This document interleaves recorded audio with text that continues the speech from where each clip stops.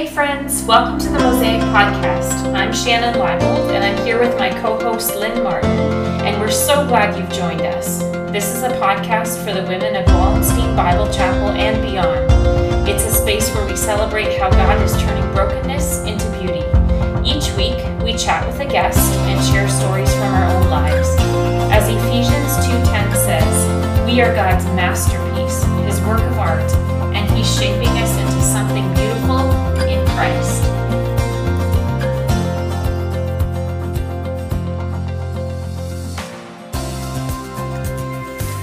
Welcome to episode 31 of the Mosaic Podcast. I'm your host, Lynn. And I'm Shannon. And we are again just thrilled and humbled at the same time that you are taking time out of your day to listen to us talk to each other, and hopefully we make sense as we go along. We are excited to have another full episode with you again today. We are going to continue on in our book that we are talking about, Fix Your Eyes by Amy Gannett. And we have special guest Diane Reid joining us a little bit later. You're going to be touched by what she has to share with us. And of course, we have our teaching and art piece as well. So that whole idea of mosaic, meeting one another in story, in art, and in Christ. And so we are just so excited to have you along. Before we kind of dig into the book, though, we want to share something fun. Shannon has some exciting news that she wants to share that we want to just be excited with her about that. So Shannon, do you want to tell us about that? Sure. So after 5 years of working in the office at Foundation Christian School, I have handed in my resignation. And it's just been an amazing place to work with amazing people, and I've loved every minute of it, and I'm really going to miss it. But I've just sensed the Lord increasingly calling me to focus more of my time and energy on writing Bible studies and teaching God's word and speaking. It's always been something I've done on the side. And in the last 6 months, I could tell you story after story of God just confirming it over and over again that He wants me to take this leap of faith. And so it's super exciting and super scary all at the same time. I'm in the process of developing a new website and just making Bible study resources available on that website. Can you tell us your website name again? Yeah, so the ministry is called Scripture and Story, and I think it's going to be scriptureandstory.ca or .com, I'm not sure. So search both of those. Yeah. And so, I'm coming to God in faith and just asking that He would take, my meager loaves and fishes and multiply them and use them to bless other women. And I'm excited to see what He's going to do. So it's that whole unknown.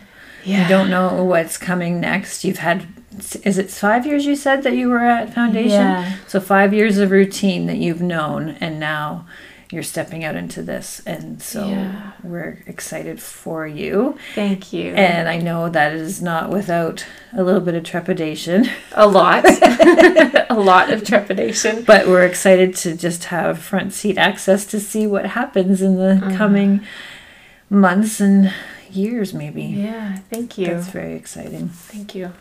So it just dovetails, I think, so much into what we're going to talk about today. Just thinking about how we're talking about doctrine, theology, the study of God, how the study of God shapes our worship of Him. And Shannon sharing that, what she's doing, that is an example of how God is working in her life and leading her in this way. And so we're going to jump into the book now. We have already talked about, if you have listened in already before, we've talked about theology proper, some of the attributes of God, who He is, and looked at that very, very surface level in a sense, that we could have dug deeper into any one of those attributes, but we've touched on some of them.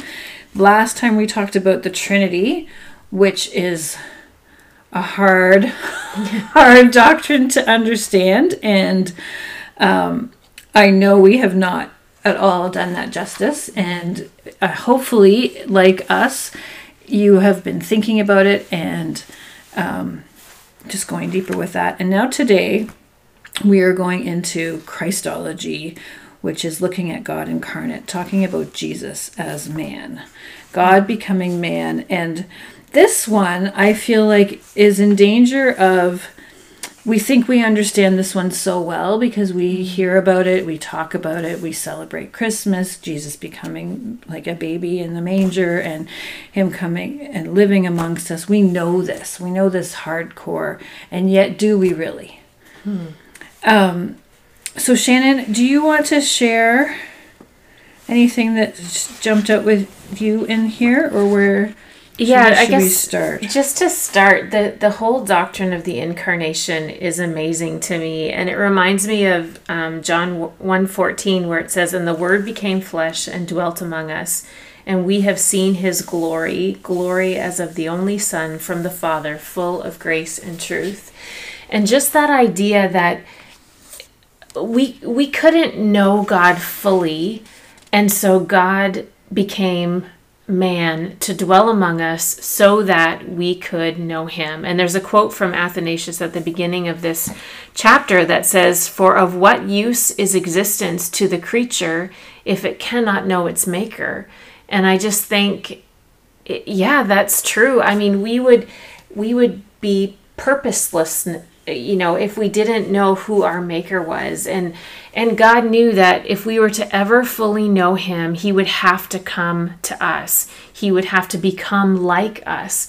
And that is the greatest gift. It's the greatest gift because Christ came and then he shows us who the Father is, because we've seen the Father when we see Christ.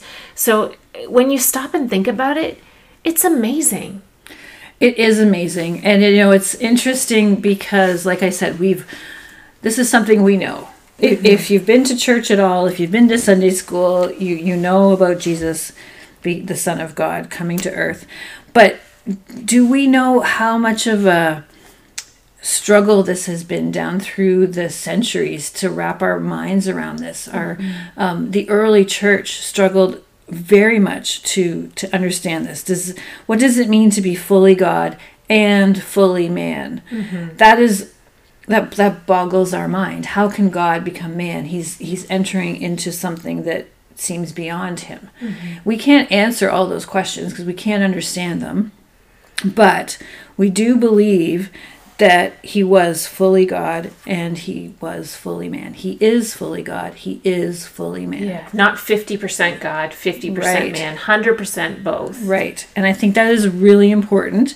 Even if we don't understand it, we need to know that's true. Because if we don't know that is truth, that changes how we look at everything. Yeah.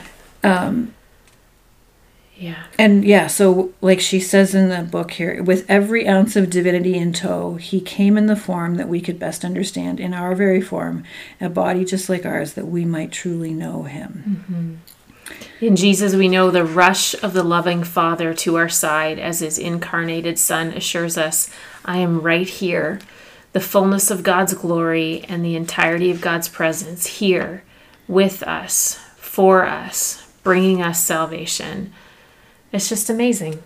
It is. It's amazing. And it's interesting as we look at this and go a little deeper. I think it's really easy to say, why does this matter so much? Mm-hmm. Why is this so important? And the world that Jesus entered at that time, it was very much thought that man, the flesh, was evil. Mm-hmm. That was like the general belief. That was the philosophy that was pervasive throughout the culture. And that is something that we still have in our culture today. We have that danger of thinking my body is weakening. We try to improve our bodies all the time. We don't succeed because we all eventually die, right? The flesh is deteriorating. It just is. But we separate the physical from the spiritual. We have our Sunday face and we have our Monday morning face, and unfortunately they're not always the same. Mm-hmm.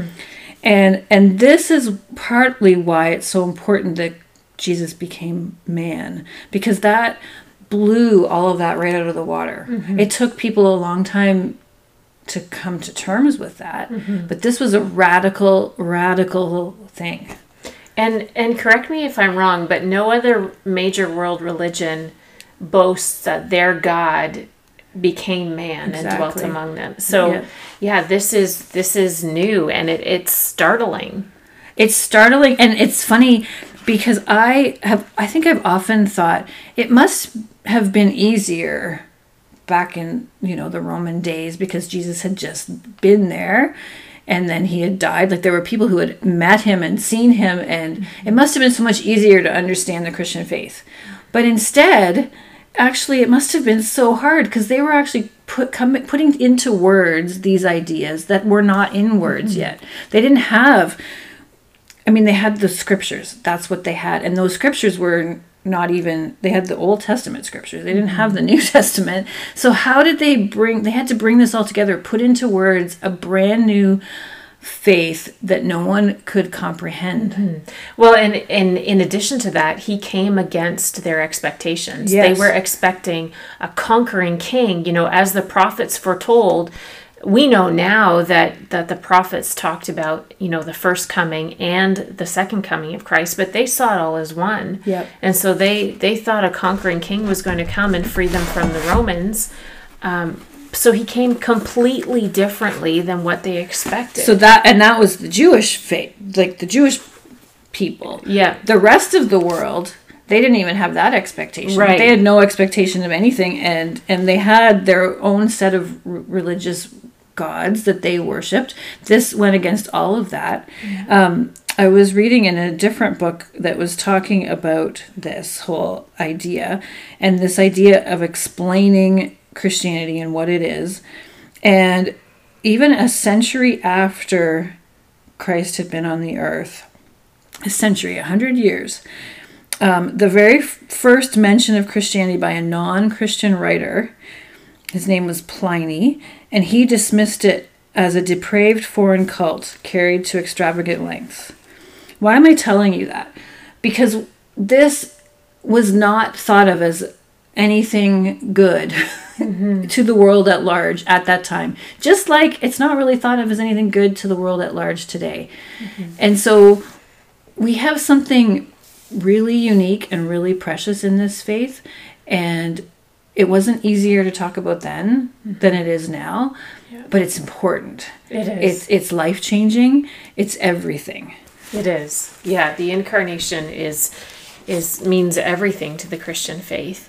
What really struck me too in the book was the way she talked about the ascended Christ. Listen to this. She says, "We are ready to forget that the Christ who was incarnated at the beginning of the book of John lived and died and rose again throughout the book of John and ascended to heaven at the end of the book of John is still incarnated today.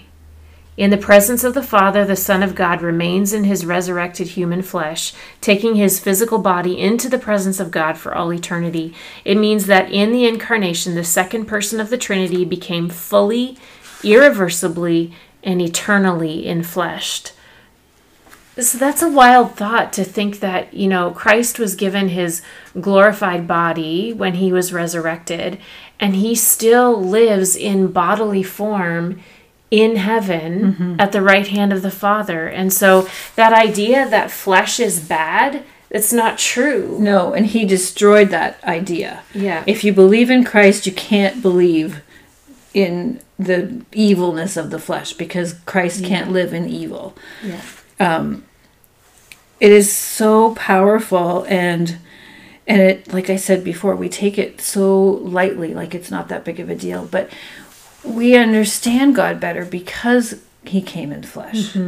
And we couldn't. It would be too far away, too far removed to think of this God that we can't see or touch or anything. That he came to earth to make himself known to us is the greatest gift that we could ever have. Yeah. And, so we ask, what does this all mean for us? Yeah. And I think a big thing that we need to really sit and think about is that Christ's embodiment motivates us to embodied ministry. And what I mean by that is, she says our culture grows more and more delighted in disembodiment through online communities, through diets. We insist, on taking up less space in the world, through technical advances that help us avoid human interactions when simply going to the grocery store. We as Christians have the distinct opportunity to embrace God's good gift of embodiment. So Christ set the example. He came in bodily form, and now we are the body of Christ. That's the beautiful part. We are the body of Christ, and we go out and we minister to people. We are the hands and feet of Jesus, serving them, loving them, and we are embodiment. And I think we just need to push back against this culture that says that online communities and online interactions is the best we can offer of ourselves. It's not. You're preaching to the choir here. We need to look into each other's eyes. We need to hold each other's hands. We need to hug each other and walk through life together. That's what it means to be embodied. Yeah. Because it is so easy to sit at home and have your computer screen up in front of you and feel like you are in some measure in some kind of a community. And I don't mean to condemn that. And in some cases, maybe that's all that is available. There are amazing things that can be happening through the computer, but we have to be so careful because it is hands and feet. It's physical touch. It's getting in touch with each other and caring about people. It's that whole discussion. We spent a whole book on that, talking about community. It's that again. It's that whole idea of the importance of it, and as the church, that's what we need to be doing. Yeah. This whole idea again comes back to this dualism that it's called, where we talk about, there are things that are spiritual and there are things that are secular. Those two things, there aren't really two separate things. There's no such thing as, well, I'm turning off my spiritual self and it's okay, I'm going to just watch this TV show. No, God is living in you because he has chosen us to be his hands and feet. He's working through us, and that means that we are the temple of God now. And that is all the time. You don't get to take that off. Mm-hmm. Yeah, it's true. She ends this section on Christology by saying that there's one important aspect that we need to think about when we apply this doctrine. And we can apply it in 1,000 different ways. But she says, I believe a vibrant theology of the incarnation has far-reaching ramifications for us in one particular arena, and one that the Western Church has long wrestled with, a theology of suffering. And the idea that Christ came in a body, became man, not to save us from every suffering in our bodies, but to save us eternally through suffering in his. And there's, the great mystery. We're not saved from suffering, just as Christ wasn't, but we are saved eternally through his suffering. And that's the beauty of the doctrine of the incarnation. And so we don't need to be afraid of suffering and think that something's happening to us that is outside of God's plan. Suffering is a reality on earth, and yet Christ came. He became man not to save us from that suffering, but to save us through suffering and his suffering. And the other thing that goes along with that is that she says, anytime we look at our bodies with disdain at their very humanity, we reveal an impoverished theology of the incarnation. So it is wrong for us to think that our body's evil, that we are this soul trapped inside this prison cell waiting to break free. That is not godly. And we have to be so careful, and we have blind spots that we don't understand everything. We mirror things through our culture. Like, that's just the nature of life. That's what happens. But we have to keep in mind that there are truths, and they are found in Scripture, that are not what the world says. Yes, for sure. One of her closing paragraphs, I just love it. She says, "The work of ministry on this side of the resurrection is to be the physical presence of God in this world. Our theology of the incarnation touches down in our lives of discipleship and worship as we live into Christ's commissioning that sends us into the earth to bear his presence as his body to the lost world yet apart from him. And we will not be surprised to find that it is an embodied ministry." Mm-hmm. So where there is hurt, we tend wounds. Where there is weakness, we treasure, guard, and keep. And wherever there is sickness, we nourish and nurse back to health, Lord willing. So that's the commission that God has left us with. We are to be his hands and feet. So much there. We hope that something has tweaked something in your mind here and caused you to just say, wait, what are they saying there? And hopefully you just want to dig a little deeper and think about this Christ that we worship and love and serve, that the fact that he became human being, man, to save us is the hugest thing that we could have imagined.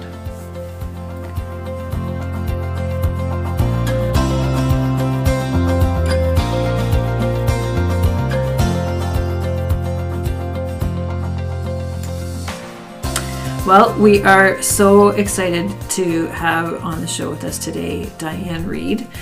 Diane and her husband Bruce make their home here at Wallenstein, and they live in Elmira.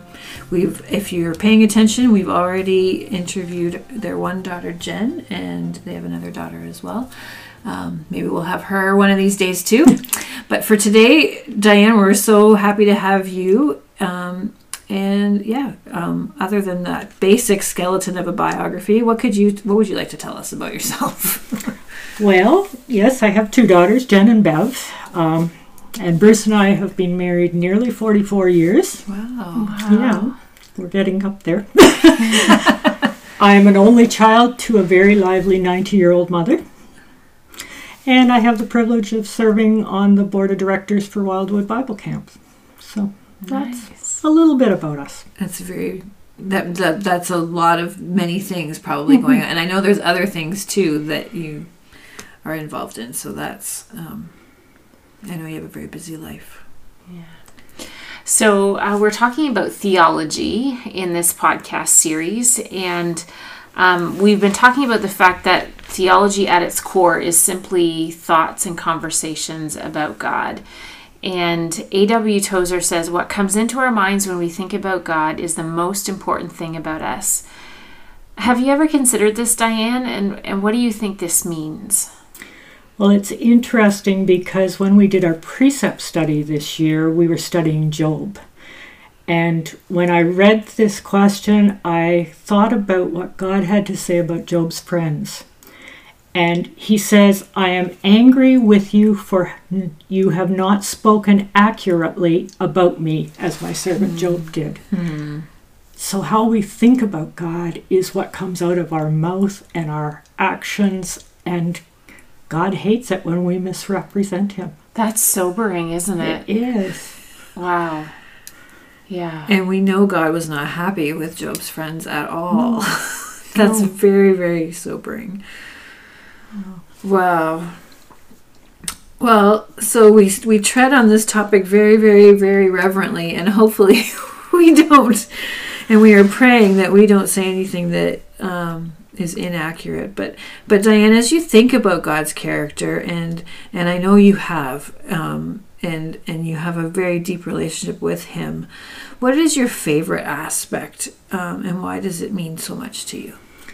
It's interesting. I find that the aspect that's the favorite changes in my seasons of life. For sure. Yeah. But right now, what God's just been pressing so deeply into me is the depth of his love. I was thinking, as those who grow up in Christian families, we grow up singing beautiful songs like Jesus loves me, this I know, for the Bible tells me so. And as a kid, we're excited to. But as an adult, we kind of get to the point where we're really saying, of course Jesus loves me because the Bible says so. Right. And we become casual about our love for God and his love for us. And he's just been impressing me that, the reality is this is holy God, creator of the universe. And he can do anything he pleases, lavish his love on anyone he pleases, and he chooses me. And he lavishes his love, and he just wants relationship with me. And I'm finding that just overwhelming and awe. That's lovely. I think we can always go deeper in our understanding of God's love for us. And when he reveals, kind of peels back the layers and reveals more and more of how much he loves us, it's amazing.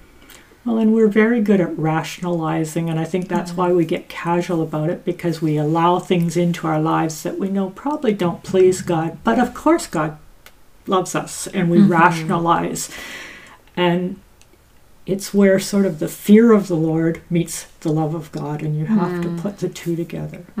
Well, it's so interesting that you're saying this, because we were just talking earlier, as we're going through this book, Fix Your Eyes, we were talking about the incarnation of God, so Christ coming to earth, and how it's something we think we know so well, kind of like singing the Jesus Loves Me Sunday school song, right? And that it becomes so just commonplace, and yet it's the most profound thing.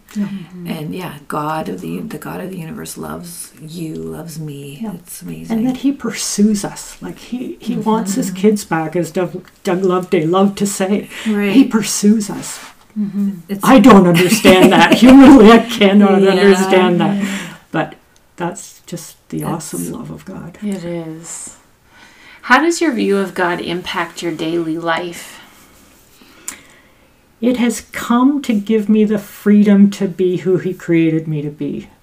And that my life looks different than a lot of people my age is okay. I have two beautiful single daughters. Most of my friends have grandchildren and children married in that. God has not done that in their lives. That's nothing wrong. That's God's good plan for them. Yeah.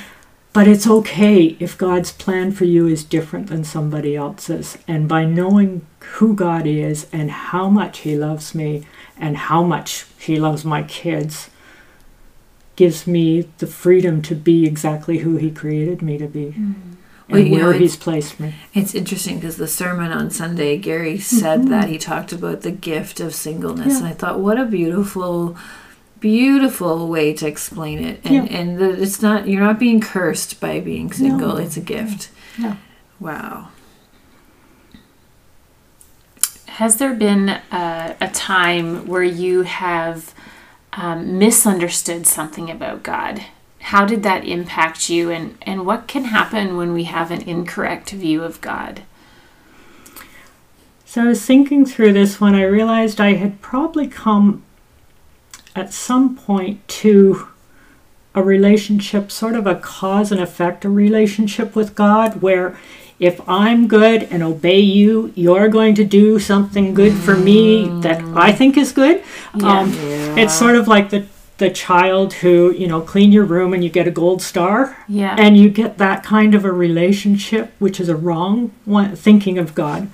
But I realized that was what was at the heart of when I struggled with my dad's Parkinson's when he was in his 40s, getting Parkinson's and then being pushed 2 years ahead from a surgery failure. And I really struggled that God allowed that to someone who served him. That didn't make sense of the, if I obey and serve you, good things.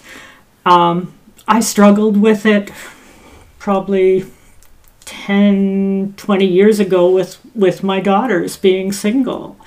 I was very good at telling God what he should be doing. But to come and understand who God is properly, to understand his sovereignty, to understand he is good regardless of circumstances, that he is always good and always has good plans for us. It's a dangerous thing when we view God through our circumstances, because then our perception of who he is, it's skewed, because... And it rides our emotions so much, too. Yes. But it is so hard to distinguish sometimes, don't you think? Because we are driven by our emotions, our passions, and we can, and we, I think our culture doesn't allow for us to look at truth, because truth is so ambiguous in our culture. So really the only truth is what I feel. Like, that's what our culture tells us. So we are really countercultural by saying, don't rely on your feelings, rely on God's truth. This is who he is. Yeah. These are more and more revolutionary ideas. Yeah. But that's where it's so important to go back to the theology of knowing who God is. For me, peace with the girls and with my dad came when I realized that God loves them more than I possibly can. As a mother, that's really hard to grasp your head around, because we think we know what's best for our kids. We're pretty good at thinking that. And yes, we but are. God just impressed that, and when you accept that comes the peace to relax and to say, okay, God, you've got this. You've promised you've got this, in fact.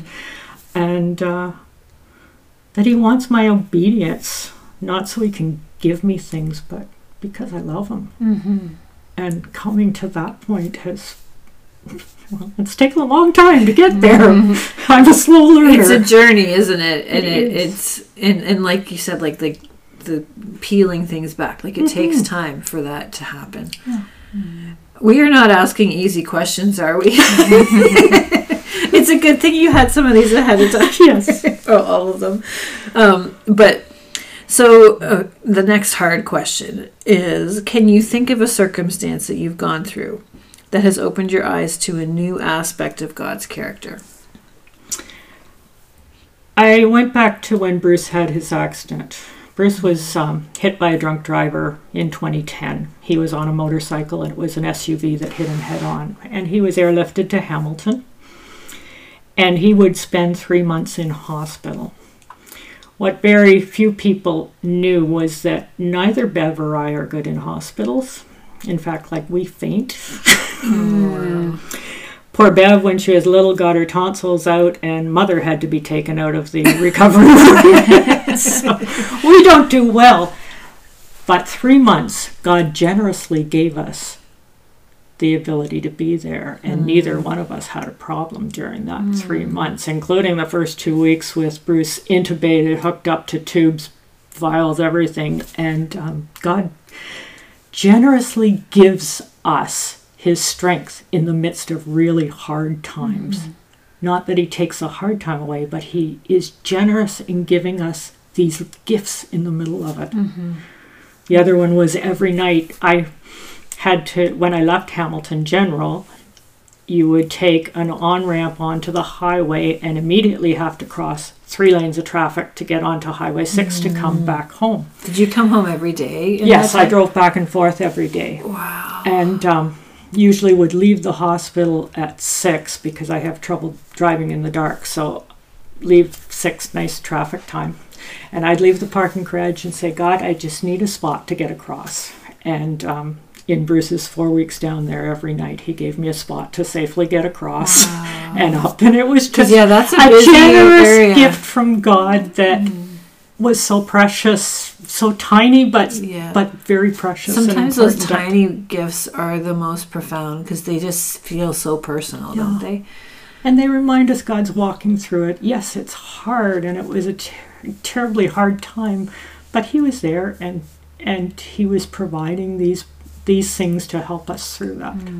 So I love the passages in Scripture that speak to God's generosity as being, he lavishes from his storehouse of riches, and it's just that kind of overflowing generosity to us in the practical day-to-day stuff. It is. And we tend to forget he does the day-to-day stuff with us. I had another one more recently, a young friend who I had to stay overnight with. She was a bit of crisis, and I'm allergic to cats. She has 2. And I went saying, okay, God, you need me there. That's fine. So I laid down on the couch, which was the cat's home. Oh, wow. One sat on the back of the couch, one on the arm of the couch looking at me, but my allergies did not trigger that whole night. Wow. And didn't trigger when I came home. You wouldn't have known I have allergies. God was good. Yeah. And I'm trying to learn to open my eyes to see those things. Yeah, they're not coincidences, they're God working. Yeah, for sure. Yeah. And he's working all the time, but we don't always see it because we're so focused on something else and not noticing. So Diane, we ask every guest to tell us a story about brokenness to beauty. So can you tell us about a time in your life when you have felt broken, but God has turned it into something beautiful? Well, I really prayed about this, what to share, and there are two shattering events and they're related. So I'd like to share both just because they are related. About 30 years ago, a police officer knocked on my door and arrested me. And the reasons why are not that important. It's the instant that it happened. At that point, I was a mid-30s mom, Sunday school teacher, child of God, but I'd also become emotionally and physically involved outside my marriage. And God used that trigger of the arrest to shatter me totally, because suddenly I was face down before him and everything came out and confessed to God and confessed to Bruce, who God so graciously had prepared ahead of time to forgive me. And so that shattering was almost like God's hand pushing through the facade that I built up around me, this double life, and God shattered it through. And looking back, that's a blessing. He shattered me at that point. And then about 5 years ago was my second shattering, and it was very different.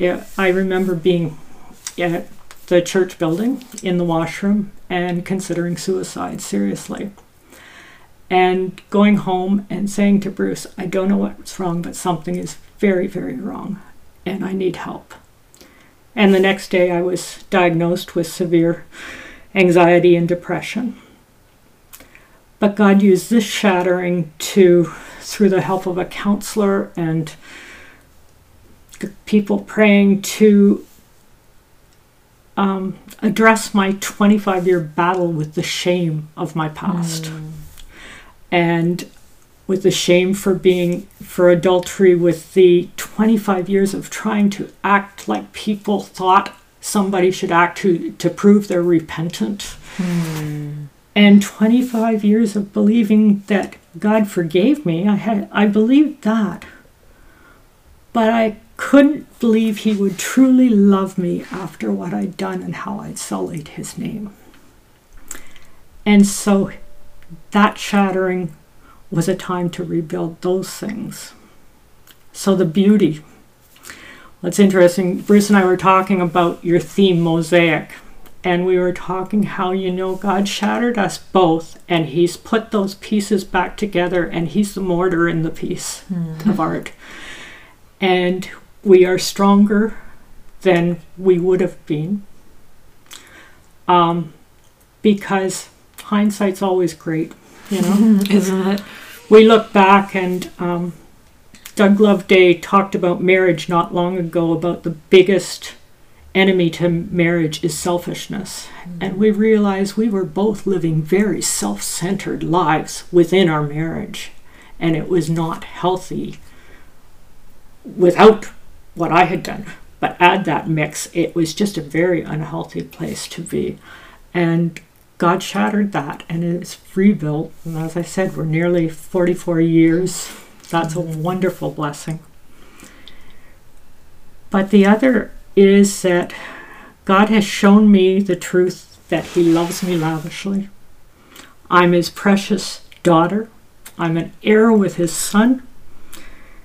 And in doing so, he's given me a heart for others who are out there thinking they don't deserve God's love, or they're the part of the family that's hidden in the closet because they're not good enough to be part of the family. And my heart is to be here to say, yes, you are.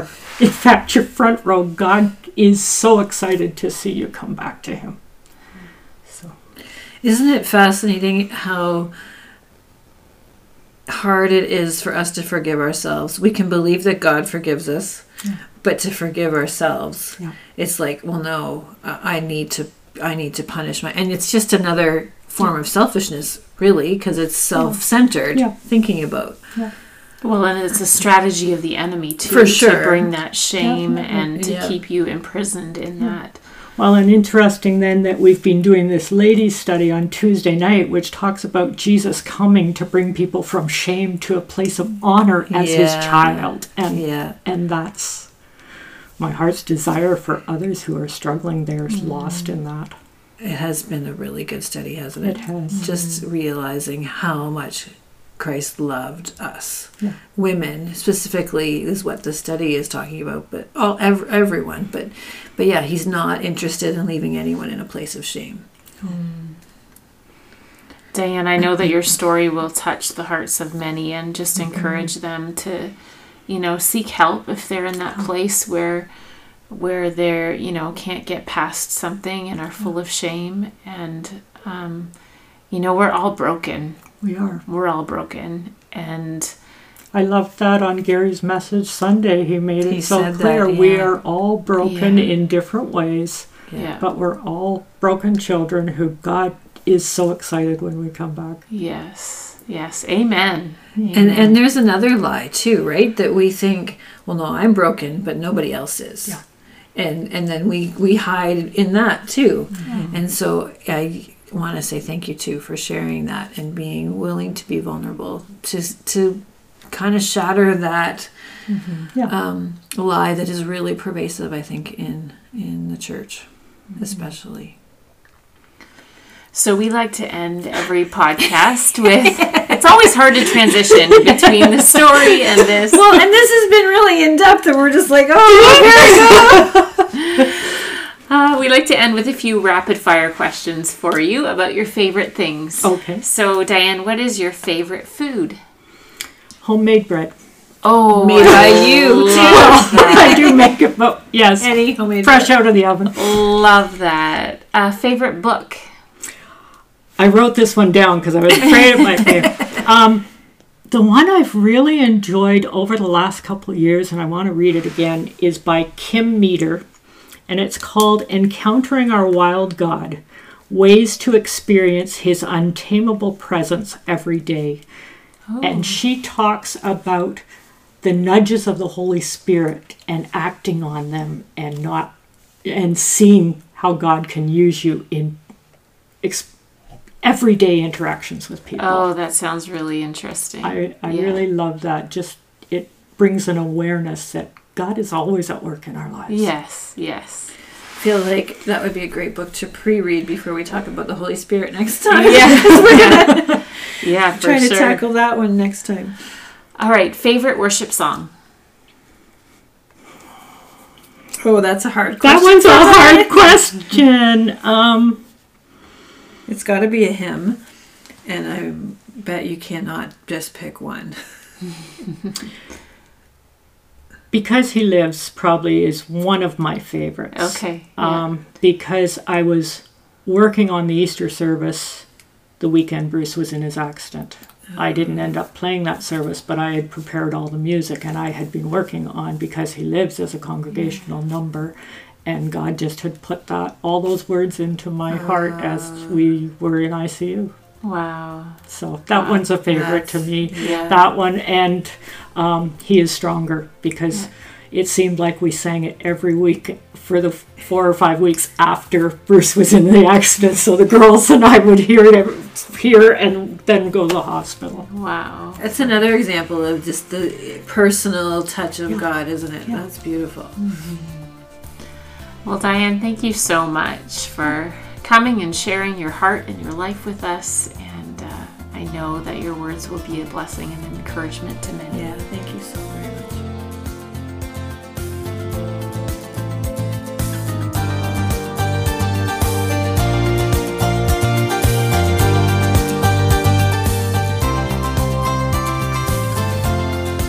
We are on a journey this summer. We are on a journey as we read through Fix Your Eyes, and we are on a journey as we do our art piece. And as you know, if you've been listening in, we have been looking at the architecture of the church. The art, it's a piece of art when you look at the way churches have been built and how they've been designed. And so far we've looked at some of the outer aspects of a church or cathedral building. And today we're going to go inside, but we're only going inside to look at actually a painting. Now, do you have paintings in your church, Shannon, which is also my church? No, we don't see very many. We don't have paintings anymore, and we can thank or we can curse our history for that. And there was a period of time where it was very strongly felt that these paintings and other different symbols in the church were too iconic, too much. They were concerned that it was idolatry to have these pictures and other items, and so they were basically eradicated from evangelical churches. And like a lot of things, there's good in that, and there's some things that are really sad about that, because many of us are visual learners, not least of which children who can't read at all. They learn from pictures long before they learn to read. So I have a picture here, and if you are interested, I would encourage you to pause the podcast and go on to our show notes and click on the link to have a look at this painting.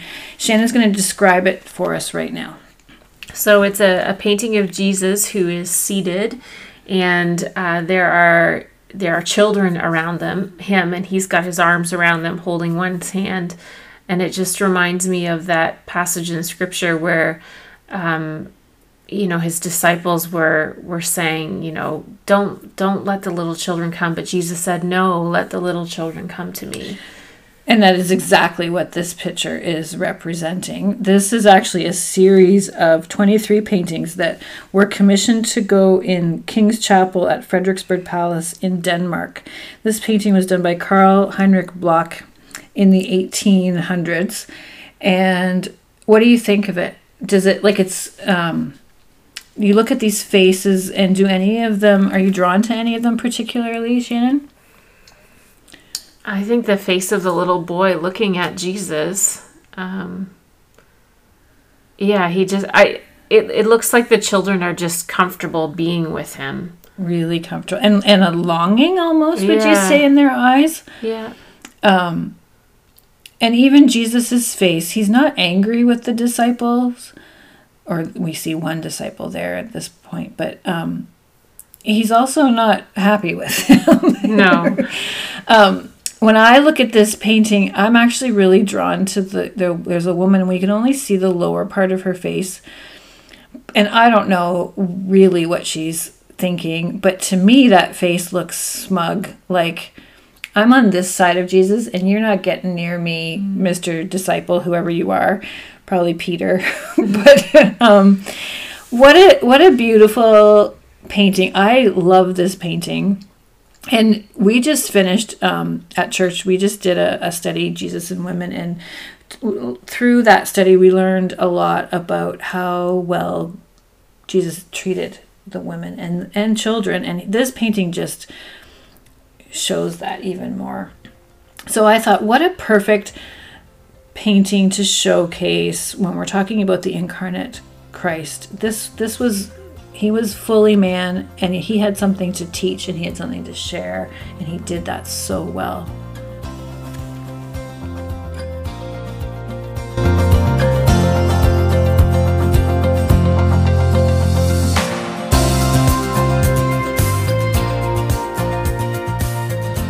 During our teaching time for this podcast series, we are focusing on stories, and today we're going to talk about Narnia.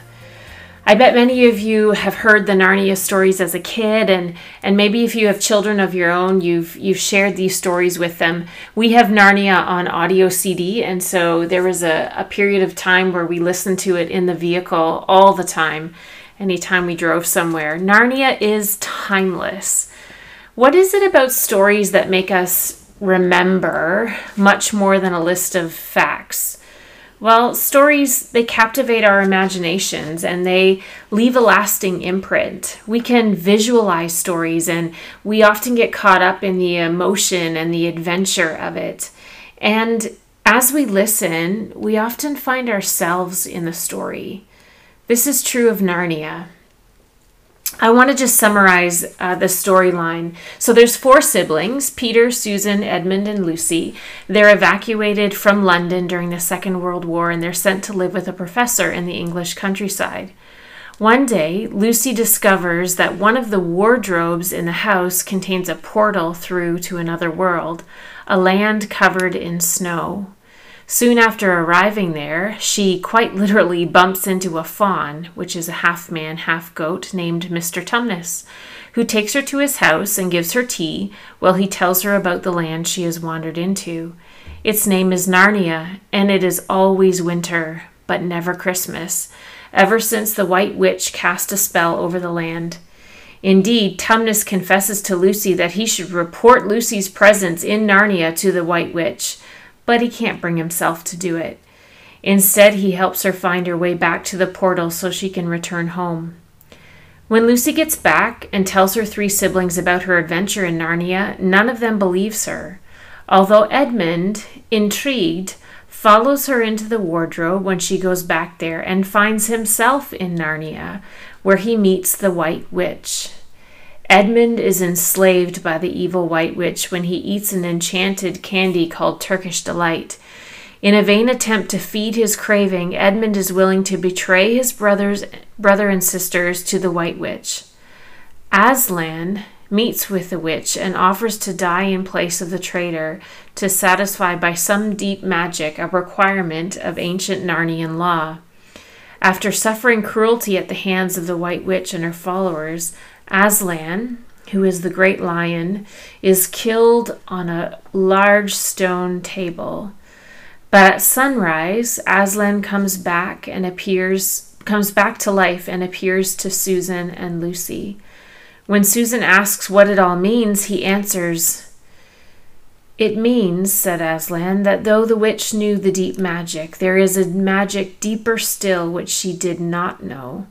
Her knowledge goes back only to the dawn of time, but if she could have looked a little further back into the stillness and the darkness before time dawned, she would have read there a different incantation.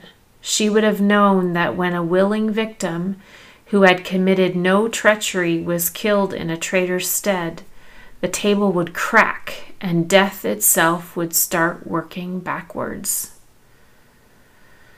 That phrase is about as concise a summary of the gospel message as one could hope for. The sacrifice of Aslan to break the power of the deep magic of the witch finds a historical, real-life parallel in the incarnation, life, death, and resurrection of Jesus Christ. Now, it's not likely that you would read Narnia to your kids and then carefully explain all the parallels to the Christian story. Instead, you would tell them this captivating story, and as they grow in their understanding of the things of God, the Narnia story would help to open their eyes to the wonder of what Christ has done for them. This is the power of story. Well, I have to go read the Narnia books again now. So thank you so much. I love Narnia books, and I came to them late. I knew the first one, The Lion, the Witch, and the Wardrobe, although I suppose some would argue that isn't the first. But I read the rest of them much later in life, and they are so profound. So let me just say that they are not just for children. Mm-hmm. And like you said, Shannon, thank you so much for that. Story is so powerful, and it stays with us in ways that just a string of facts doesn't have the power to do. Mm-hmm. So thank you for sharing with us, Shannon. We want to thank again Diane Reid for also sharing her heart with us. We have so continued to be blessed by these dear women who come and share with us. And we know that that's been a treasure, a blessing for you as well. We're going to close in our prayer, which is even more profound, I think, today as we've spent this time talking about Jesus as coming as man. So we will close by saying, let us also lay aside every encumbrance and the sin which so easily entangles us, and let us run with endurance the race that is set before us, fixing our eyes on Jesus, the author and perfecter of faith, who for the joy set before him endured the cross, despising the shame, and has sat down at the right hand of the throne of God.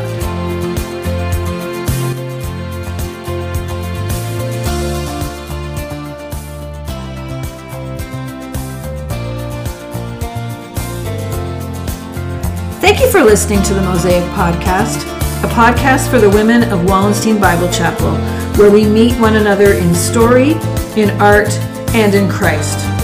You can subscribe by going on Spotify, Apple Podcast, or Google Podcast so that you will be notified when the next show drops.